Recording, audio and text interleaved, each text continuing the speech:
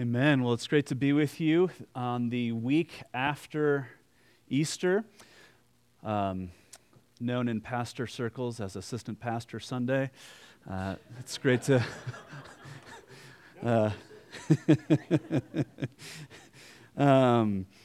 since it's the week after Easter, this last week I was thinking about another sacred event known as the beginning of baseball season. And I was thinking about a couple of years ago, and this must have been the year before the pandemic.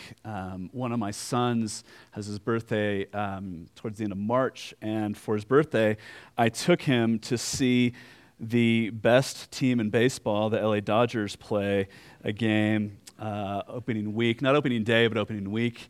And see what you get when you... and so, yeah. Okay, so we lived in Southern California, lived in Orange County at the time, and so Porter and I are driving up to LA, and there's traffic, of course, and so it takes us like 2 or 3 hours to get there. But in the car, we left in plenty of time, and we've got the radio on, and we're listening to this radio station that's playing all these great like 90s alternative songs that take me back to college and high school. And we've been listening to the radio for like 45 minutes, when Porter looks at me and he goes, "Dad, you know every single song on this station." And I'm like, "Yeah, that's right, I do. It's awesome, huh?" And a few minutes later, "Round Here" by the Counting Crows comes on. And I mean, August and Everything After is unarguably one of the all-time best records. And I love that song. And so we're stuck in traffic, and I'm just like, I'm singing at the top of my lungs.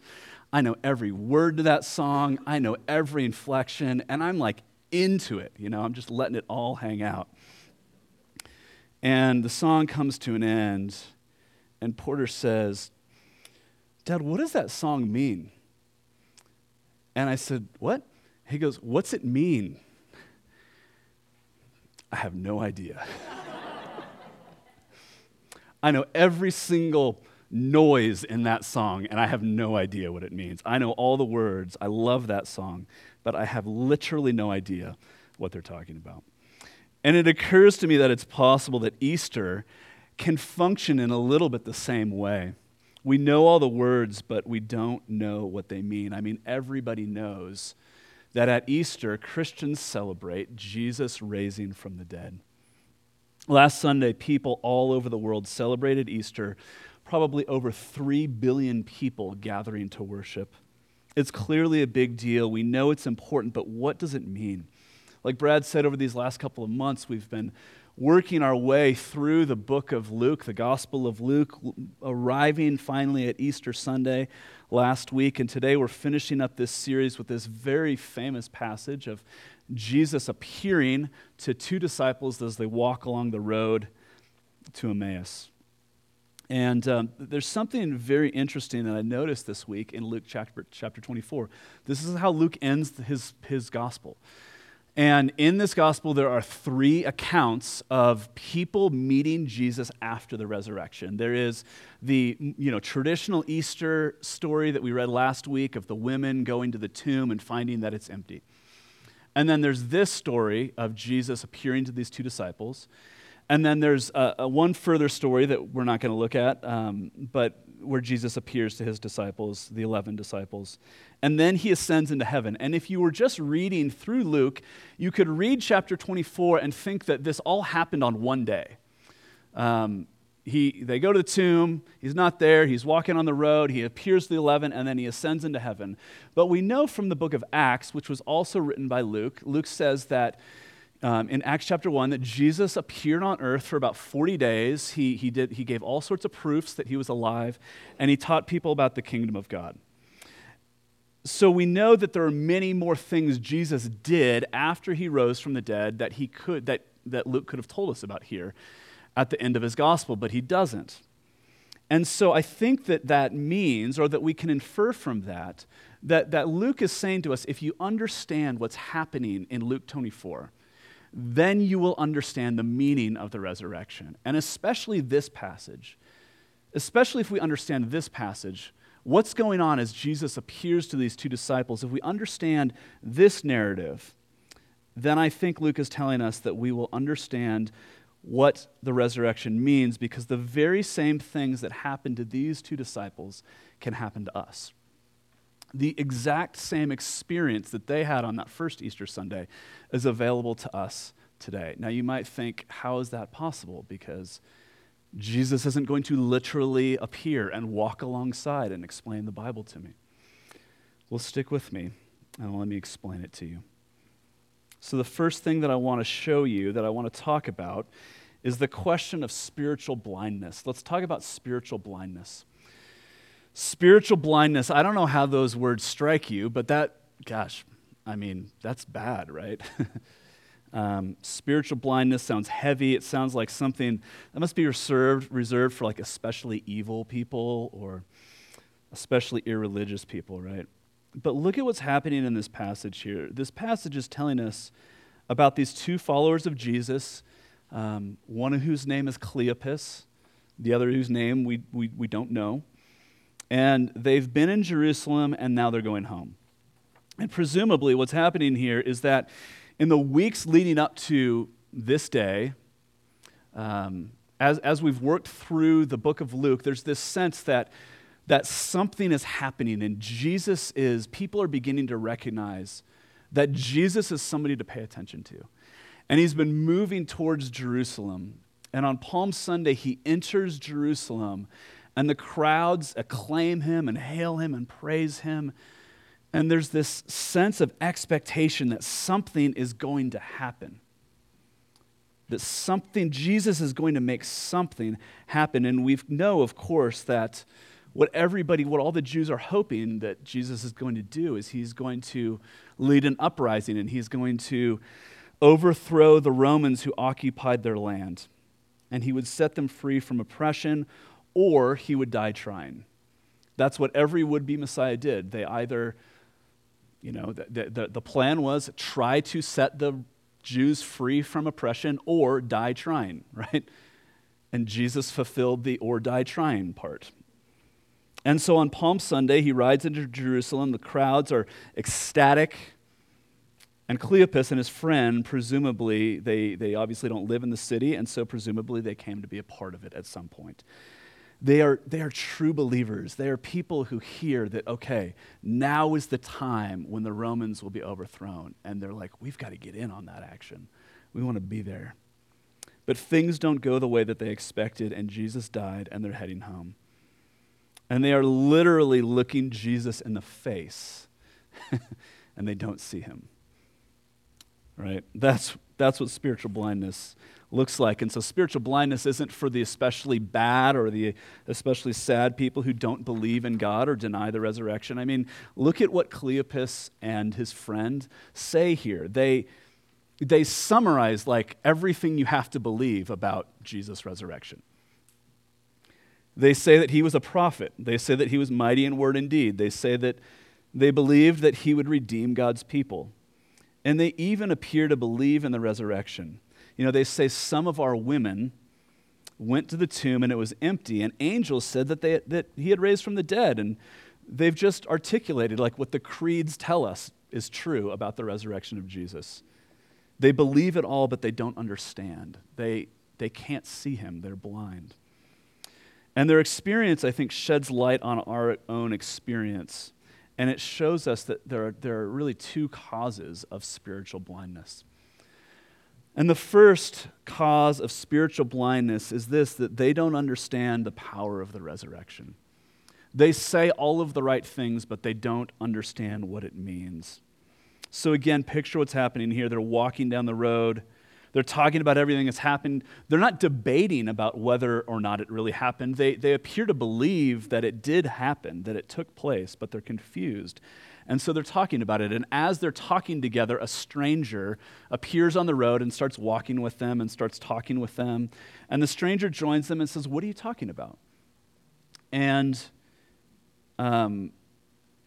it says, this struck me this week. It says when the stranger asks them, "What are you talking about?" It says that they stood still looking sad. They're walking along the road, and then Jesus, but they don't know it's Jesus, says, "What are you talking about?" And it says they stopped in their tracks, and they look sad. They're depressed. They're despondent. They are heartbroken because even though in some way they seem to believe that maybe Jesus rose from the dead, they can't fathom the reality of the resurrection. They've put their hope in the expectation that Jesus was going to lead an insurrection, and then he died, and their hopes died with him. And so they're hopeless, they're despondent. And I think that we have to see here that their depression points to an honesty that few of us are willing to embrace if we're really honest. See, apart from the power of the resurrection, what these two followers or former followers of Jesus are experiencing, this despondency, this depression, is really the most honest take that we can have on life. The ending, the reality is that apart from the power of the resurrection, death has the final word. We all experience this in multiple ways over our lifetimes, right? The end of a job or a career that we loved and found meaning in. The end of a vacation or a season of life. And of course, the end of relationships. The death of people that we love dearly. And typically what we do is we try to, we try to distract ourselves or we console ourselves with nice thoughts. You know, it was his time. This is the way all things go. She will live on in our memories. But few of us, I think, really have the guts to be as honest about the tragedy of death as these two disciples. We tend to not be as honest as they are. We tend to not want to admit that life without resurrection is utterly heartbreaking. Tim Keller has this great line, we live in a world that says that life as we know it came as a result of random chance, and that nothing happens after you die. And so Keller says, modern society says that we came from nothing and we're going towards nothing, but in between, life is incredibly significant and meaningful. Right? There's no reason we're here. We're going towards nothing. But we have this brief, cosmically insignificant period of time during which we live. And during that time, it's incredibly meaningful, and we need to treat people with dignity and respect and value. And that is utterly incoherent if we're fully honest. And Cleopas and his friend here are inviting us to have the honesty to admit that if all of our hopes will end in death, that our future is incredibly bleak. And when we can't distract ourselves with platitudes or distract ourselves with fleeting comforts, it will stop us in our tracks like it does for them. So the first cause, is this the good news you're hoping to hear about the Sunday after Easter? The first cause of spiritual blindness, both theirs and ours, is in not understanding the power of the resurrection to breathe meaning back into all of life. But the second cause of spiritual blindness is that they misunderstand their true need. They misunderstand their true need. As Jesus, have you ever noticed that Jesus has this habit of asking people questions that he already knows the answer to? And so Jesus asks them a question that he already knows the answer to. What are you talking about? They say, haven't you heard everyone is talking about these things? And Jesus says, what things? And then this is the response, verses 19 and following. It says, they said to him concerning Jesus of Nazareth, a man who was a prophet, mighty in deed and word before God and all the people, and how our chief priests and rulers delivered him up to be condemned to death and crucified him. But we had hoped that he was the one to redeem Israel. You see what they're saying? He was crucified, but we hoped that he was the one who was going to redeem us. What they're saying is, he can't be both dead and the one who redeems us. And in that we see that they had a incredibly shallow view of what their actual need was. For them, the word but means that there's a complete contradiction between Jesus redeeming his people and being dead. See, at this point, Israel had been occupied by the Roman Empire for about 90 years, and everyone expected and knew that one day a Messiah would come, and you would know that he was the Messiah because he would lead this armed insurrection, and he would overthrow Roman oppression. And so a dead Messiah, by definition, is a failed Messiah. And so what's happening here is that in their spiritual blindness, they can't see Jesus because they thought what they needed was something more like a change of circumstances. What they needed was somebody different to rule over them. And they failed to see that the real need is actually far deeper than that. And I think it's good to acknowledge that in some ways that is always the way that we come to Jesus. We come to God because we have a need. God, I need a different job. Jesus, my marriage is in shambles. God, I don't know what to do about my kids. We come to Jesus and we ask him for help with our circumstances. And Jesus often in his kindness does help us with our circumstances. And yet, if we never see the true need beyond or beneath our circumstances, we will never really see what Jesus is doing. We will be blinded to who he really is. The phrase, they crucified Jesus, but we hoped that he would be the one to redeem us. It's like a situation in a movie where as the audience, we already know what's going to happen, but we have to watch the characters kind of bungle around in the darkness. Because what we know is that it is through his death that Jesus actually redeems us. The word redeem means to buy back. And so, if you are short of cash, you could take something that you own that's of value and you can take it to a pawn shop and you can exchange it for money. And then if you make that money back, you can go to the pawn shop and you can redeem whatever you left there. You can buy it back. You can make it yours again. And what we know in light of the fuller story of Scripture is that our need is much deeper than our circumstances. Our true need isn't a change in circumstances. Our true need is to be bought back from the power of sin and death. And that if we have been redeemed from the power of sin and death, we can thrive in whatever circumstances we find ourselves here. And so Brad said there was an irony in this passage, Jesus not knowing what everybody's talking about, the events that have taken place over Easter weekend. But there's another irony here in this passage. The irony here is that they believe Jesus' death is the great tragedy, but because of the resurrection, we see that Jesus' death is actually the very means of our redemption. Jesus redeems his people not by changing our circumstances, by overthrowing Rome and killing the bad guys. No, Jesus redeems us. He buys us back from the power of sin and death by giving his own life in exchange for ours. True redemption lies not in a change of circumstances, but in redemption from sin and from death.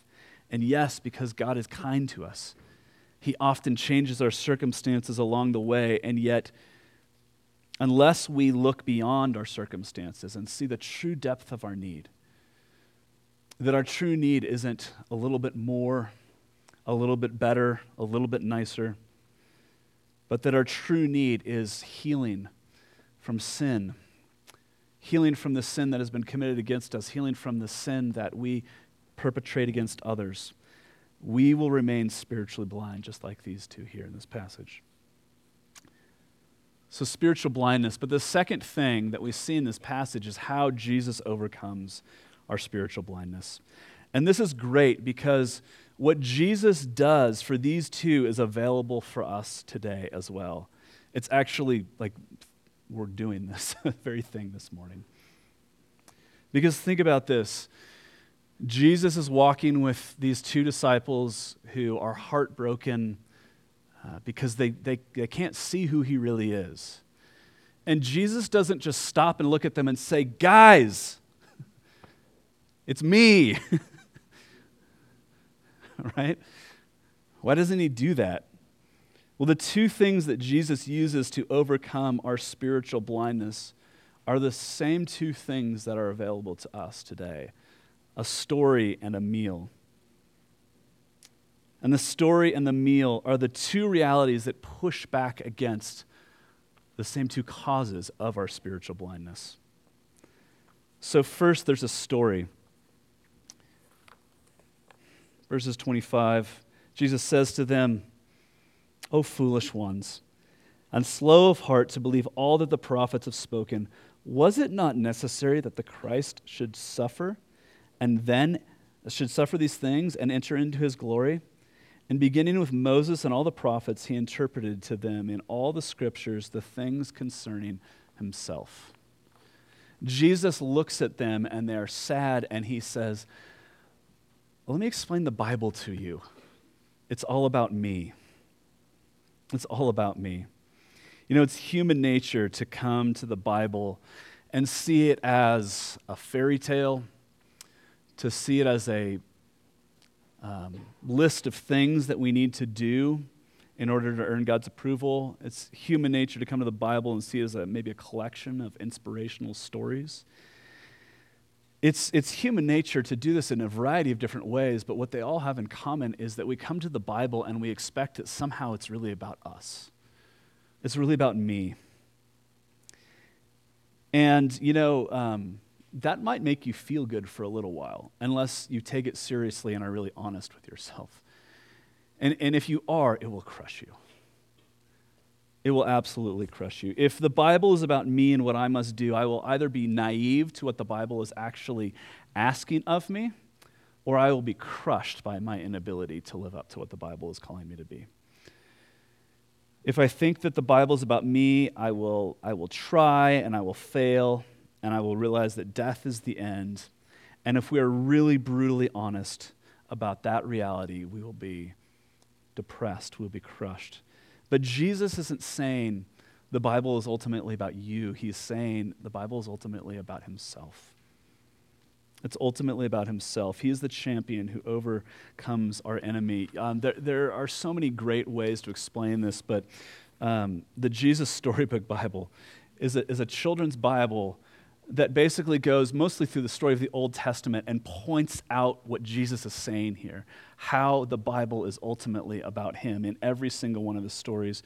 You can tell by the duct tape that we've read this a lot in our family. But I just want to read you a couple paragraphs from the Jesus Storybook Bible that illustrates what Jesus is saying here. It says, "No, the Bible isn't a book of rules or a book of heroes. The Bible is most of all a story. It's an adventure story about a young hero who comes from a far country to win back his lost treasure. It's a love story about a brave prince who leaves his palace, his throne, everything to rescue the one that he loves. It's like the most wonderful of fairy tales that has come true in real life. You see, the best thing about this story is it's true. There are lots of stories in the Bible, but all the stories are telling one big story, the story of how God loves his children and comes to rescue them. It takes the whole Bible to tell this story, and at the center of the story, there is a baby. And every story in the Bible whispers his name. He's like the missing piece in a puzzle, the piece that makes all the other pieces fit together, and suddenly you can see a beautiful picture." You know, we live in a culture that says life is all about you. It says you've got to look inside yourself, you've got to discover who you really are, and then you've got to broadcast that to the world. And at the same time that has become the dominant narrative on our culture, we are also, by any metric available, more anxious, more unhappy, more depressed as a people than we have ever been. But did you see what happened? A little bit later in the story, after Jesus disappears, Cleopas and the other person, they look at each other and they say, "Didn't our hearts burn within us when he explained the Bible to us?" When Jesus tells us that life is really not about us, but it's about him, that doesn't strip away our dignity. It actually infers to us a unique sort of dignity.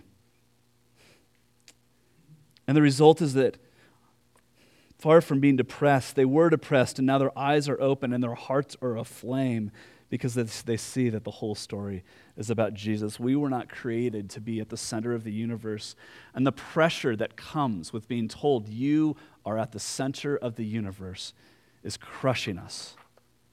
But Jesus invites us to see that he is the center of the story.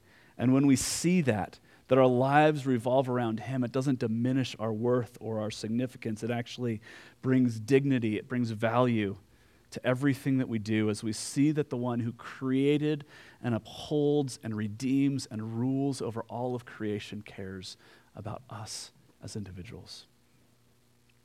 And you have those scriptures that Jesus explained to those two disciples at your disposal. You have them right here. But the second way that Jesus overcomes our spiritual blindness is in a meal. A story, but a meal. And they get to their destination, and it says that Jesus pretended like he was going to keep traveling, and they urged him, and they said, no, it's late, come in and stay with us. And so they go in, and Jesus immediately makes himself the host of the meal. And Jesus, it says, takes bread, and it says he blessed and broke it. He blessed and broke it. And they recognized him, and he vanished. That's kind of weird, right? What's going on? Well, obviously, when we see this, and it says that Jesus took bread and he blessed and broke it, we think of the Lord's Supper. And definitely there's a connection here to the Lord's Supper. But it occurred to me as I was studying this passage this week that this is the first Easter Sunday. Jesus instituted the Lord's Supper 4 days before that, and it was just the 12 disciples that were there. So Cleopas and this other disciple weren't there at the Lord's Supper. And so probably what they were thinking of was something different. And if you go back a few chapters further in the Gospel of Luke, I actually preached on this a couple of weeks ago here. When Jesus feeds the 5,000, it says he took the loaves and he blessed and broke them. And so there are 3 places in Luke where Luke uses those same words. He blessed and he broke. When he feeds 5,000 at the Lord's Supper, and then here. He took the bread and he blessed and broke it. And what we saw when we looked at that passage of Jesus feeding the 5,000 was that what Jesus was doing there is not simply providing for the immediate needs. I mean, the people would have been fine to not have a meal for a couple of hours, but what Jesus is doing there is he's saying, I'm the one who gives you life. Life in its fullness, life at its essence. And so what he's doing here is he's reversing the second cause of spiritual blindness. They had misunderstood their true need. They thought that their need was a change of circumstances. And what they really needed was a reversal of death, healing from the power of death. And so here, Jesus takes the bread, and he blesses it, and he breaks it. And in a very spiritual way, but in a very real way, what he's doing is he's giving them what they really need. He's handing them life and pointing to himself as the one who has overcome death. And they take the bread, and they receive the life that he offers, and their eyes are open, and they see him. And they are transformed in an instant. And they've just said to Jesus, it's too late. You can't go any further tonight. And what do? They are so transformed they have to respond. And so they get up and they run 7 miles back to Jerusalem because they've got to tell the others what happened. They were depressed and now their hearts are aflame. They were hoping for a change in circumstances. And now they have been given real life. The resurrection means that God is breathing life back into our world, and death itself has been overcome. I was reminded this week of a video I saw a couple years ago of a researcher, and this was an archaeologist who was examining artifacts that had been recovered from the Titanic. The Titanic sank, and for years and years, everything that was on the Titanic just remained buried at the bottom of the sea. And then as technology has improved, divers have been able to go down and recover items, and this man was a researcher in the lab where they were opening and carefully, unwrapping these artifacts that have been submerged in the Atlantic Ocean for, 100 years, something like that. And he said, when you recover items from the Titanic, it's wet, it's rusty, it's rotten. He says it smells awful. And he says that in the lab, it's a kind of death that you have never experienced. He says, opening these things, it's like the stench of death just overwhelmed his lab. But then he describes these vials of perfume that had been recovered. And he begins to get teary, he begins to weep as he talks about bringing these vials of perfume up and opening them in his lab. And he says, all of a sudden, the fragrance of heaven moves through the room. And it overpowers the death and the decay all around. And he says, for a few minutes, it's like the ship was alive again. And I think that image of the aroma of heaven overwhelming the stench of death.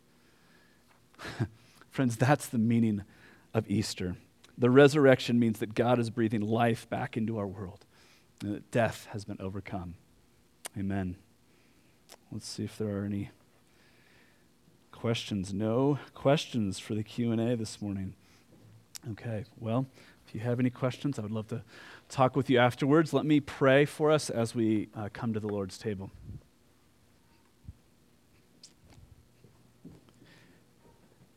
Jesus, we thank you and we praise you for not only your resurrection, yes, of course, but for the way that you come to us. For the way that you come to us in our own blindness, God, in our inability to see you for who you really are. God, we confess that whether we have been in church every Sunday, whether we have struggled with the church, whether we have just shown up on a whim this morning, that we all bring assumptions and expectations with us that make it hard for us to see you as you truly are. And so, Jesus, I pray that you would help us to have the courage to see the depth of our need and the reality of the human condition apart from your resurrection. And because we have seen that we might, even this morning, as we have heard the story, as we come and eat this meal together, would our eyes be opened and would we be enabled to see you as you truly are? We pray this, Jesus, in your name. Amen.